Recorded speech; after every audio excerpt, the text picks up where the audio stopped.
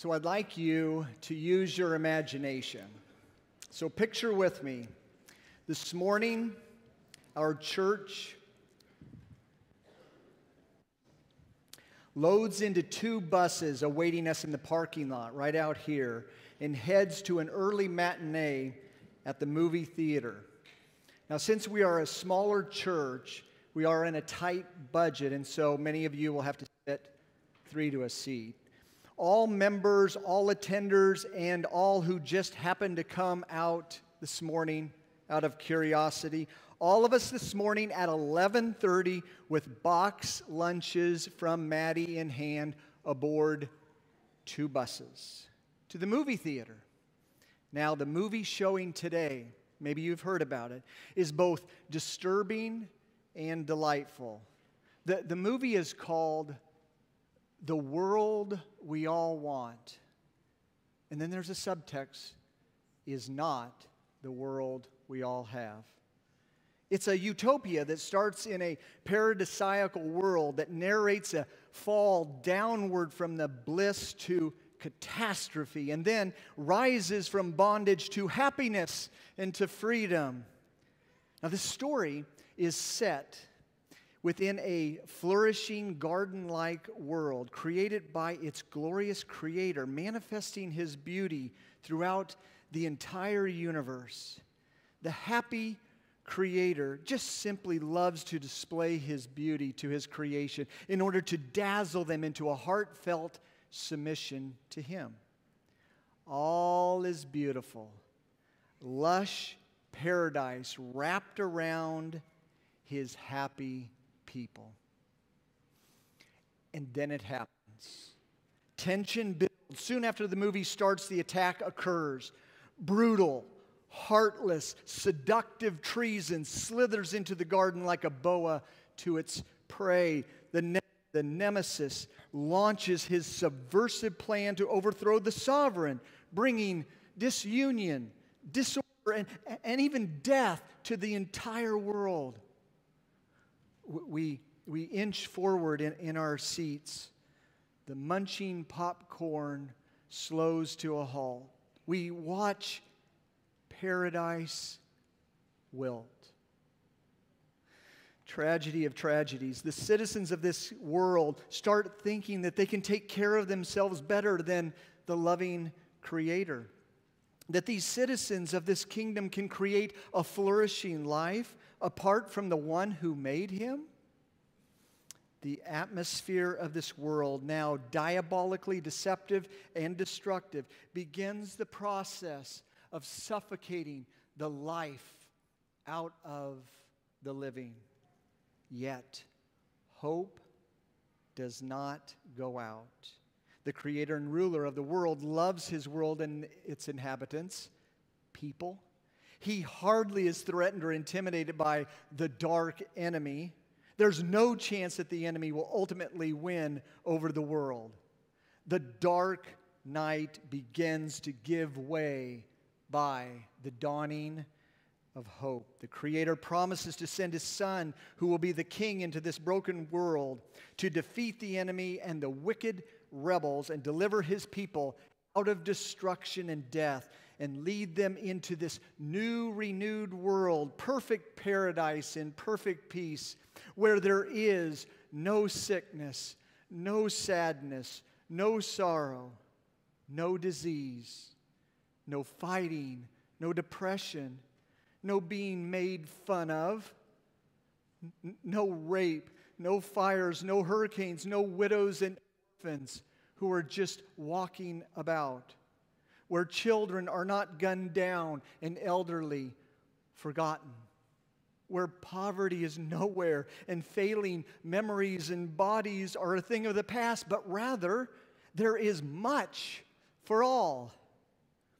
Laughter, singing, love, joy, clean water, rich food, healthy skin, pleasant smiles, a blazing glory in the sky with its multitude effects, people living together in perfect peace, everyone welcoming, full and forever beauty and enthrallment.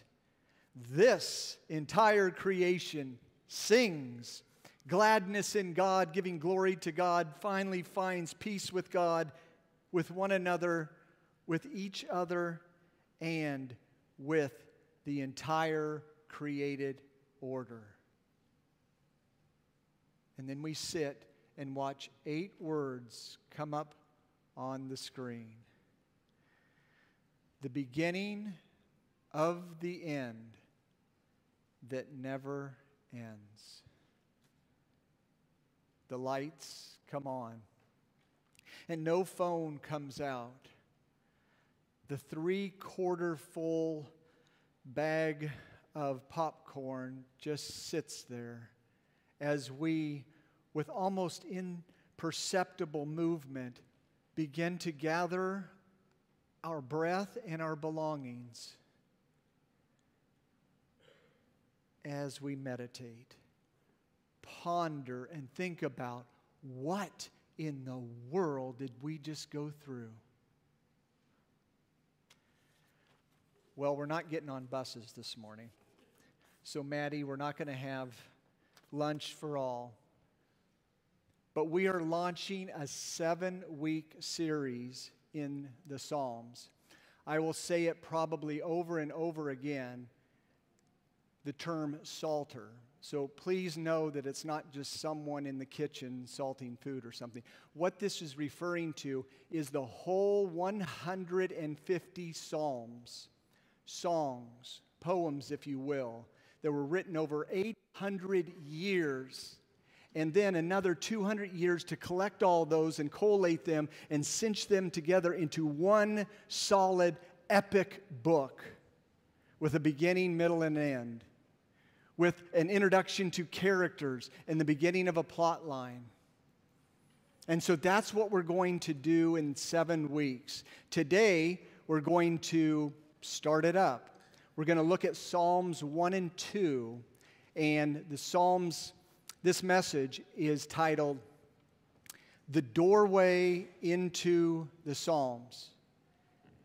And so all we're going to do today, collectively, with our imagination, we're going to move through that doorway into the entryway, and we're going to look around.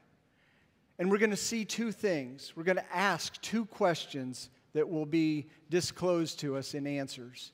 The first one is, who is in this world? Psalm 1 gives us the answer. There are 4 characters through the whole Psalter. And then we'll go, well, what's going on in this world? And that's the starting of the plot line, and it's given to us in Psalm 2. Together they form the introduction to the whole Psalter that's held together in 5 books. So next week you'll be going into book 1, which starts in Psalm 3 and ends in 41. Pastor Brian's not going to preach all those. I think he's landed on Psalm 13. And then book 2 comes into play, continuing to unfold and roll out the plot line of this massive epic story of the Davidic kingdom, the Davidic covenant, which we will talk about later.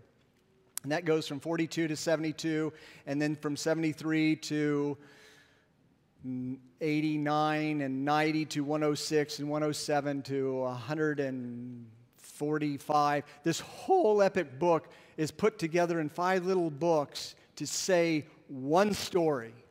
And it starts today in Psalms 1 and 2. If you've got your place in Psalms 1 and 2, please stand with me as I read God's precious word.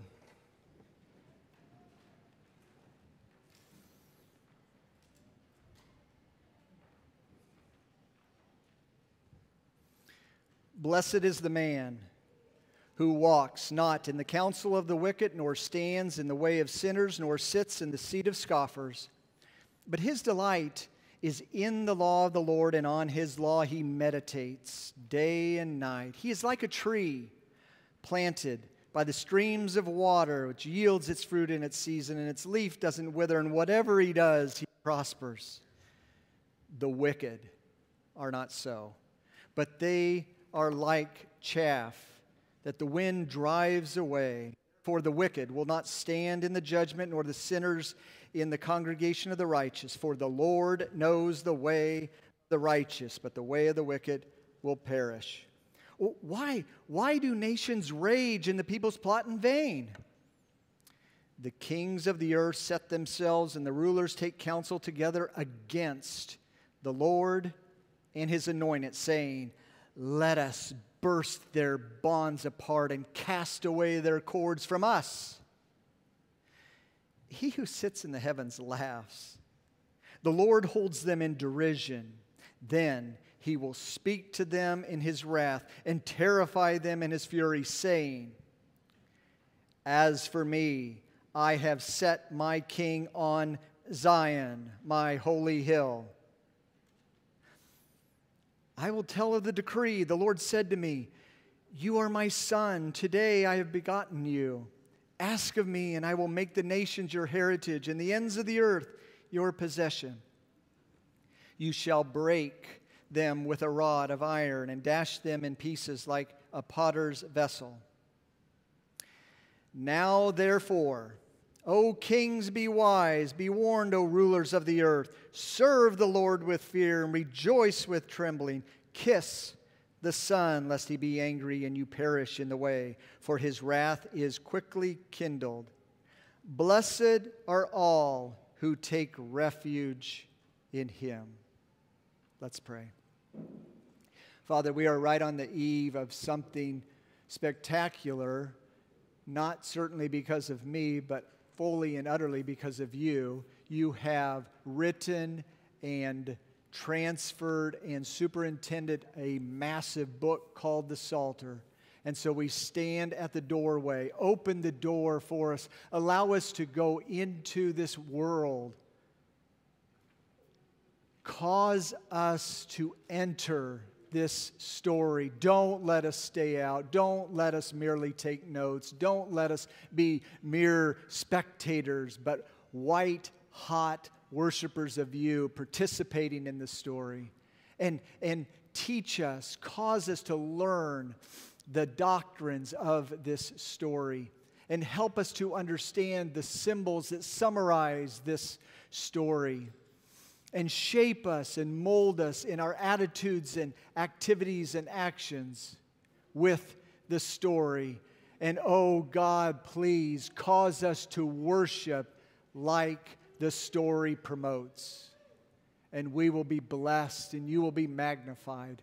And all of God's people said, amen. Amen. You may be seated. Well, so here we are.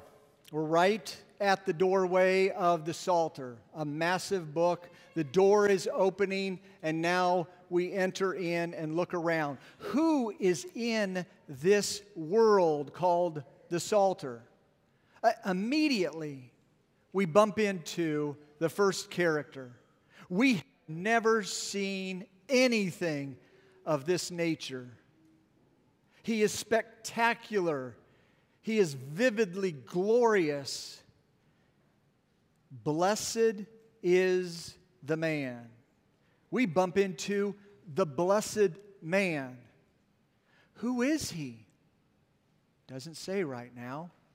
But one thing for sure, the writer, who is King David, according to Acts 4:25, uses a word that is all throughout the Psalter and in some other places. It's one of my most favorite words in the Old Testament. It's a word that I tell my family sometimes, if I ever get a tattoo put on my body, I think it's going to be this Hebrew word.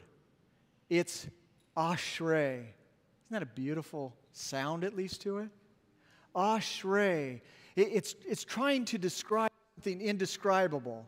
It's a lush, flourishing existence. It's filled to overflowing with exquisite delight and joy. No kind of circumstances can snuff out ashrei. Ashrei just keeps bubbling up and bubbling over. Happiness, contentment, joy, inexpressible and full of glory. is found in this person, the blessed person. Blessed is the man, the Ashrei.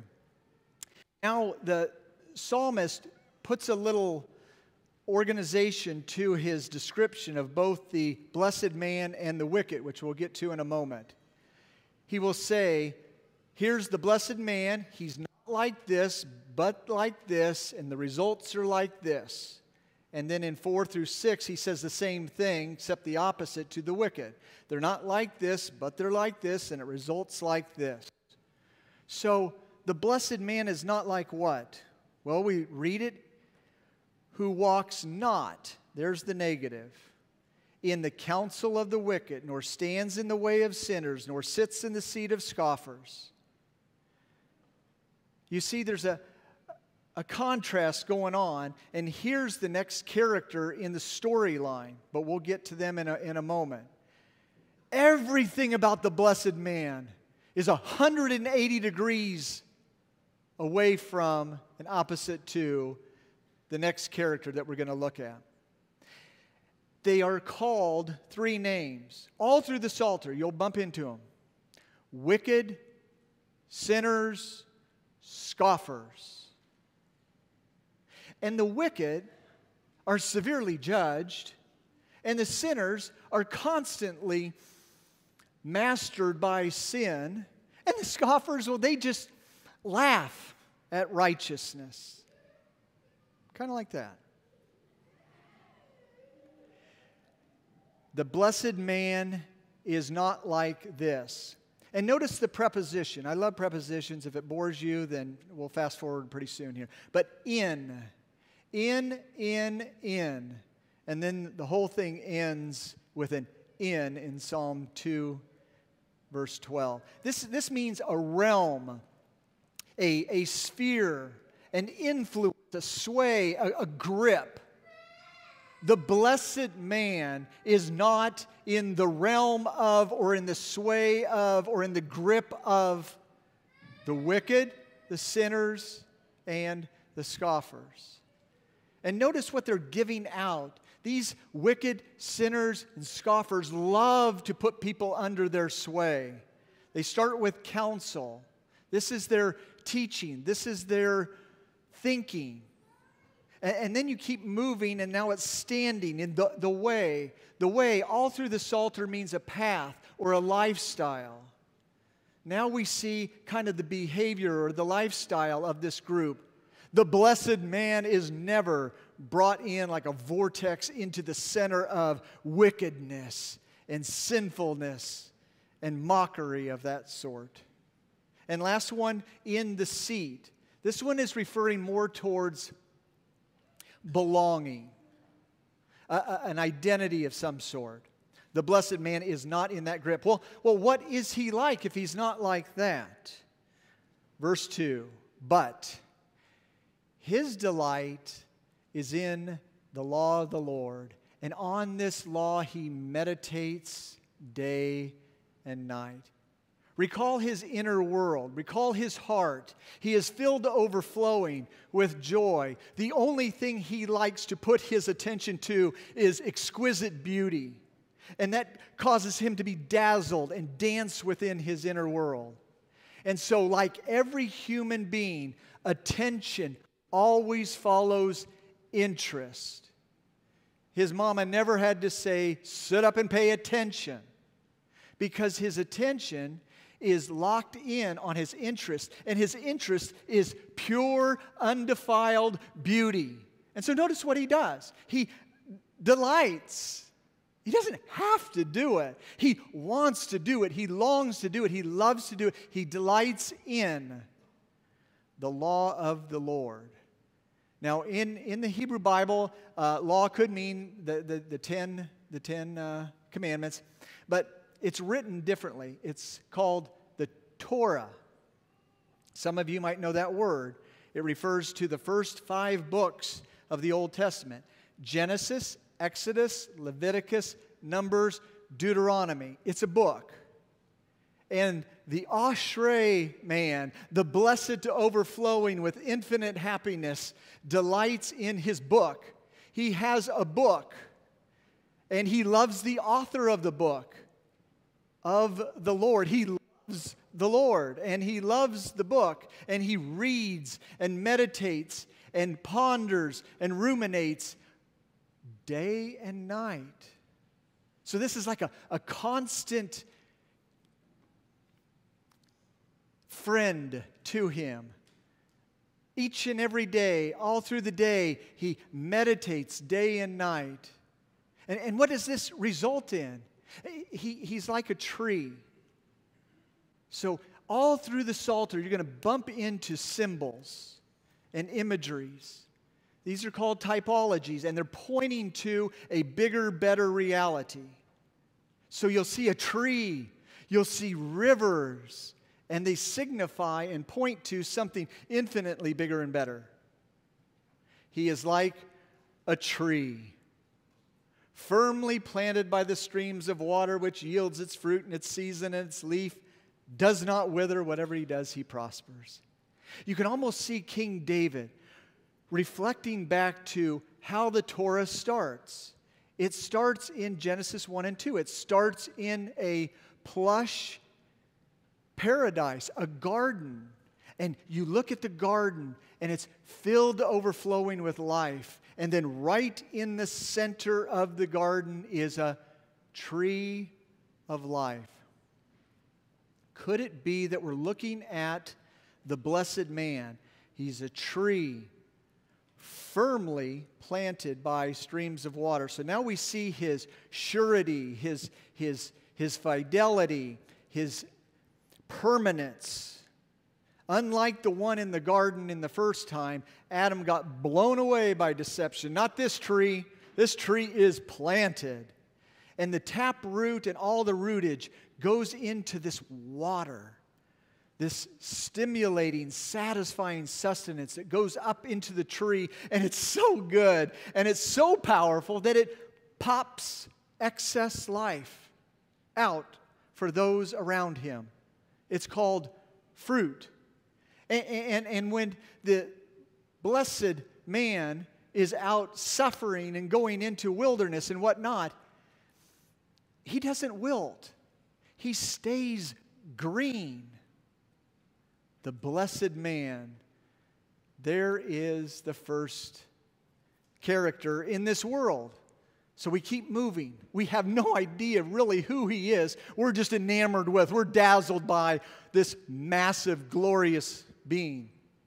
But now we start bumping into these trio, the wicked, the sinners, the scoffers. And it says in verses 4 through 6, who are they? Now notice something here. The wicked don't get good press. Unlike sometimes in media where you know the name, you know their background, they are almost hailed as whatever. Here is not so. That's how he describes them.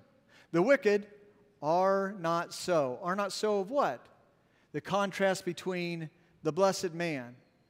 So all of these characters that we will meet in this storyline are 180 degrees different from the blessed man. Are not so, but they are, and now he describes them this way. It's like chaff. When the winnowing wind blows through the barn, the grain falls onto the floor. And then the chaff look like they just take wings and fly away. They're so light. They're so temporary. They have no roots. They are blown away into the last verse in Psalm 1. That is their destination. So now we see the blessed man and we see the wicked people. But notice another group in here in verses 5 and 6. Excuse me. Therefore, the wicked will not stand in judgment, nor sinners in the congregation of the righteous. For the Lord knows the way of the righteous. So you're going to see the righteous pop up in this world. Who are they? We'll get there. But for now, he seems to only give us like two characteristics of this character. We've seen two, and here's the third one. And the first characteristic of the righteous is that they are in a congregation. They are social creatures who move into social interaction and develop a society or develop a new community. They're not flitting about as independent, autonomous, self-made, self-created creatures. No. They're humble and they come in and they're glad to be in a congregation. They love one another. They give preference to one another. They support one another. They are a corporate solidarity. A whole bunch of people called congregation, singular. That's what the righteous look like. And then this whole congregation of the righteous, according to verse 6, are known by the Lord. Now, this known by the Lord, I'd hope that you wouldn't go to some kind of database that did research and now he knows them. Certainly the Lord knows this righteous through and through, but that's not what this is talking about at all. The first time that word is used is in Genesis 4, verse 1. You can look it up, but here's how it sounds. Adam knew Eve, and she conceived. There is an intimacy kind of knowledge. There is a love-based movement in this knowledge. Being known by the Lord is of utmost security and great joy in being known by the Lord if you're in the congregation of the righteous. It is sheer joy for the righteous. It is sheer terror for the wicked. That's the third character in our Psalter, in this world that we've entered into called the Psalter. But we bump into the fourth and final one. And as we read the whole Psalter, we begin to understand that this is the protagonist. This is the main character of the whole Psalter. That's found in verse 2 and 6. His delight is in the law of the Lord. And then in verse 6 we read, for the Lord knows the way of the righteous, but the way of the wicked perish. So now we have the fourth and final, and this character is called Lord. Now hold on for a second. Every good English translation will take this name and communicate it to English-speaking and English-reading congregations with all capitals. That's how it's spelled. Capital L, capital O, capital R, capital D is the divine name of the one who is sovereign over the entire universe, who created the invisible and visible. Everything is under His care and jurisdiction. Well, who is He? Lord, all caps, pops up for the first time in Exodus chapter 3. And the setting is Moses. He was in Egypt. Life looked pretty good, and now he's in the wilderness. And there's some reasons why. And he is shepherding sheep. And he looks over and he sees this bush. And it's a burning bush, but the bush isn't consumed. And so he walks over and gets really close to it, and he hears, this is hallowed ground, take your sandals off. And now there's an interaction with the Lord. And the Lord says, He gives him a commission and says, I want you to go back to Egypt. I want you to go to evil Pharaoh, and I want you to say to him, let my people go, because Yahweh, the Lord, is calling them. And you're going to come out of bondage and out of slavery and into freedom and into the wilderness so that you can worship me. And Moses said, well, what's your name? And he said, I am who I am.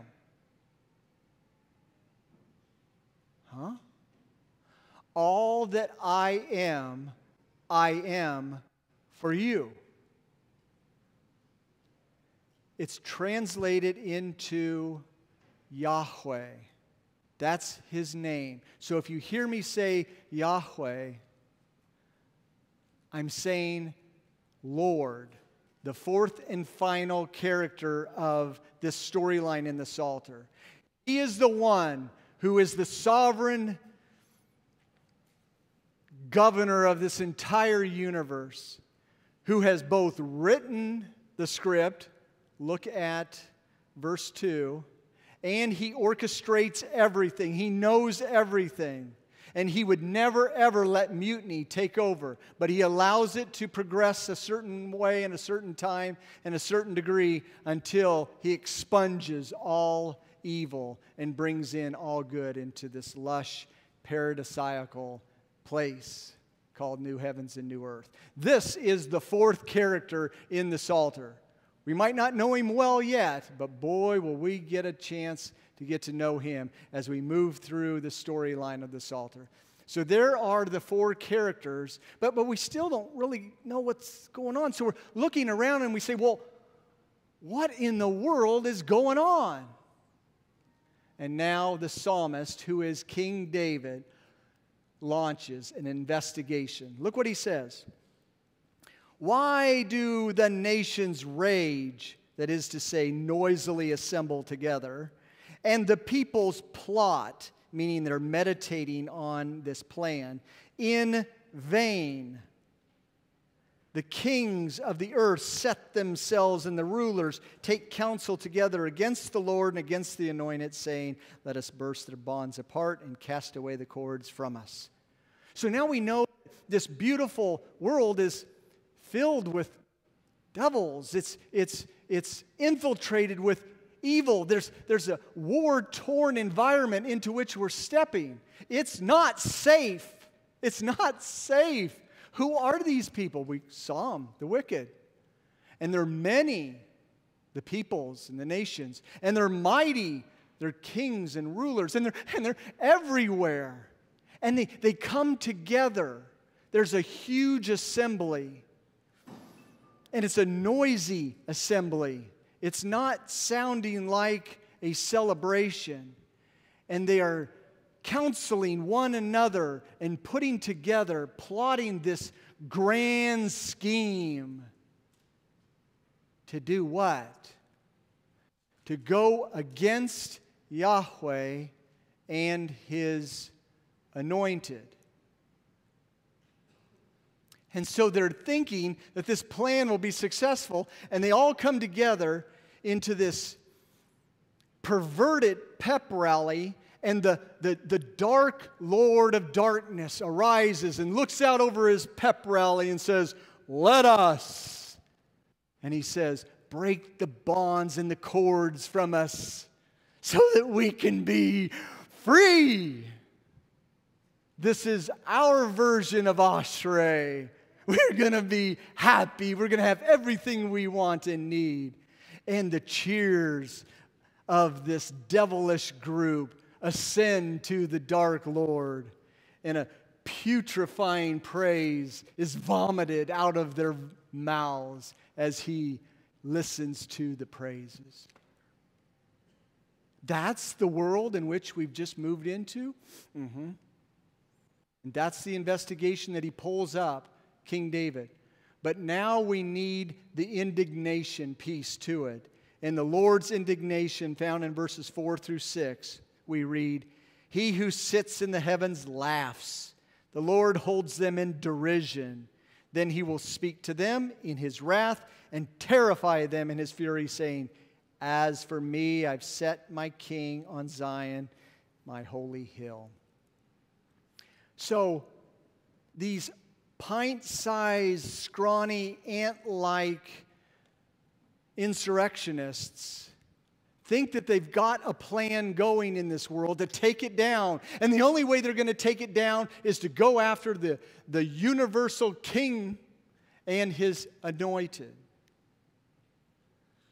He laughs.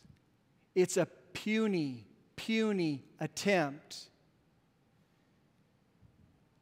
it's not going to happen the way they think it is. But they don't know that yet. And they come at him and around him, and then he speaks. And it's furious, and it's fiery, and it's wrath. And he sums it up in one promise. He says, I'll read it again. As for me,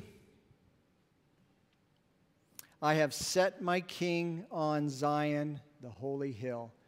Now, what is happening here is he's hearkening back to the first time he put out this promise in the whole Old Testament. And it's found in Genesis 3:15, where the slithering snake comes in and hisses out deception, and the fall of mankind occurs, and the Lord shows up, and he says, I will put enmity between you and the woman.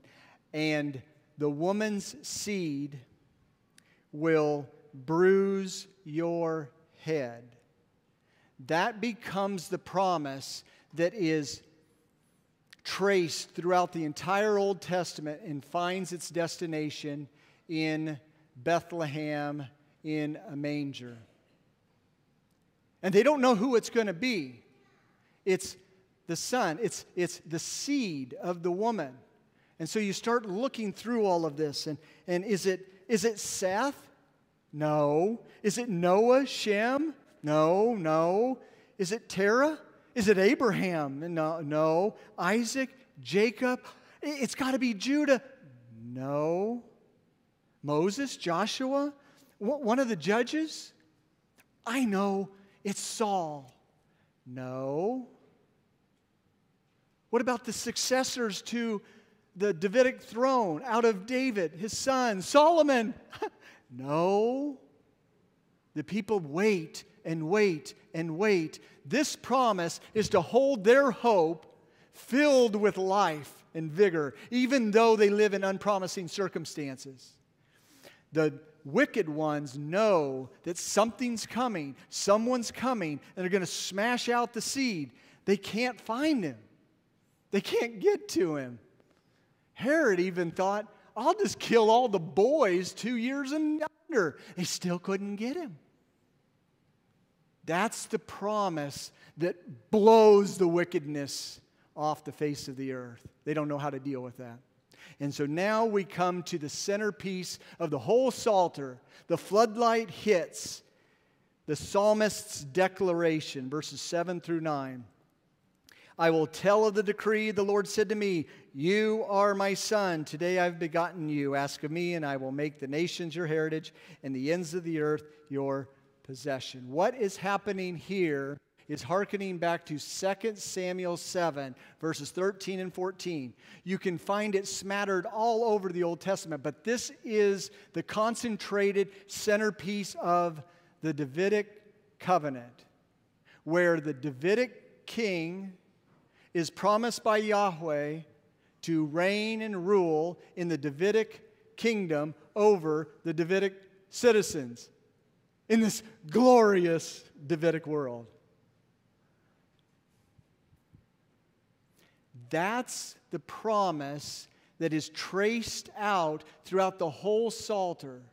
We will see it in Book 1 and Book 2 that the king is like a fugitive running, and they're trying to stomp him out.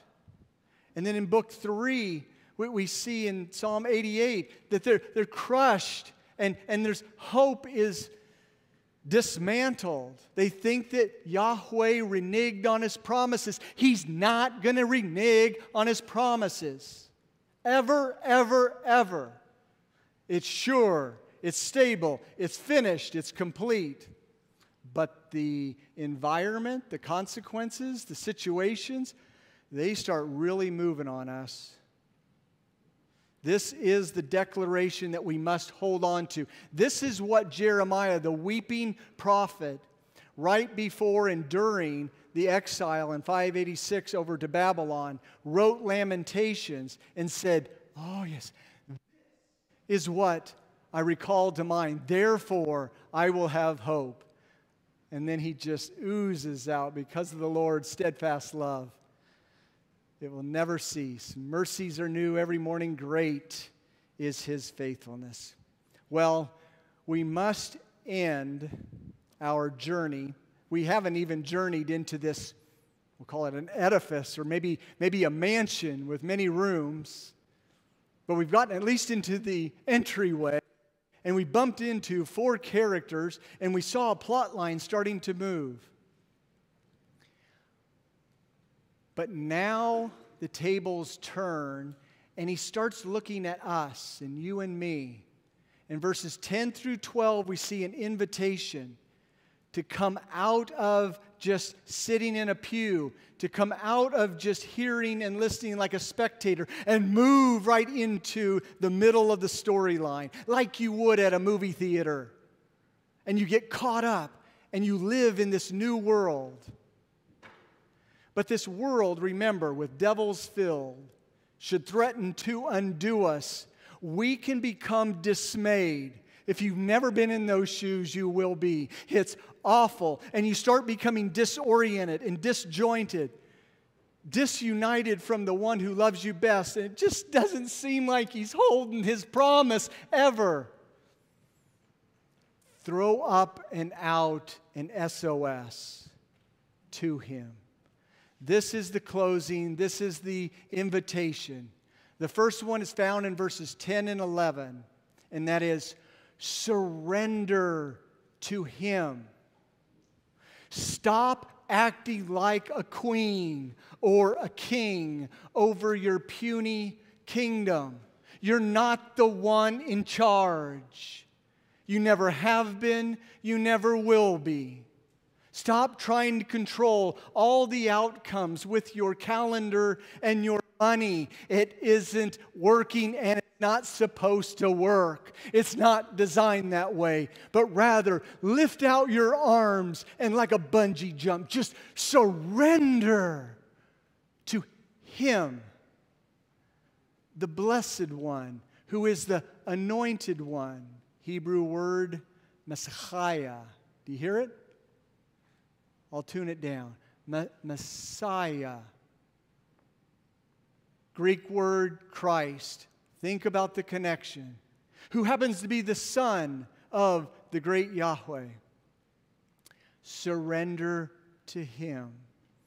And now it starts in verse 12. And so the SOS has to have an O in it. Obsess over Him. Don't just study Him like a biology study book. Look at Him, gaze at Him, move into Him, talk to Him, cry out to Him, confess your sins to Him, pour forth water on His feet like Luke 7, the prostitute, who went to find Him because she knew He was filled with love, and she now has hope. And she went down and incessantly started kissing His feet. Kiss the Son, obsess over Him, talk to Him much, talk about Him much, fixate and focus on the Blessed One. There's to help with the acronym. Settle into Him. Look at how it ends. Blessed. There's our word. It's the same word. Ashrei. When we are attached to, united by faith in the Blessed One. Blessed are those who take refuge in Him.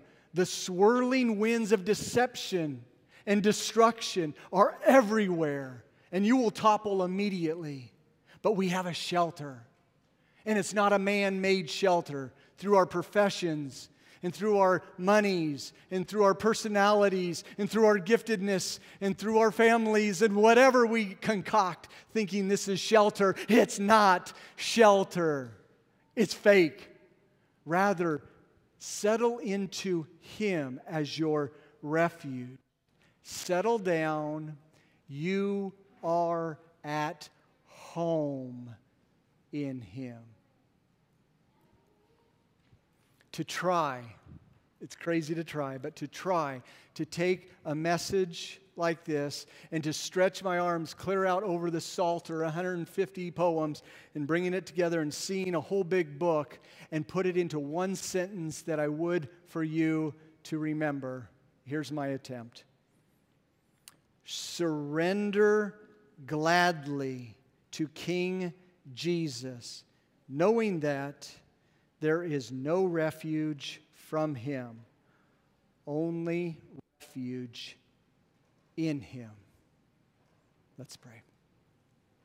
Father, I want to thank you so very much for your mercies that are new every morning. You have accomplished the victory by sending your Son, Christ Jesus, into the world to live the life we should have lived and die the death we should have died, and was raised in triumphant vindication as the first fruits of this new creation. Cause our hearts to well up with incessant praise. Cause our hearts to be supple and tender and susceptible to splendor. Move us towards your Son, our Savior Jesus. Help us to acquiesce and help us to submit and help us to trust and just help us to get home and stay home. We want to say we love you, we bless you.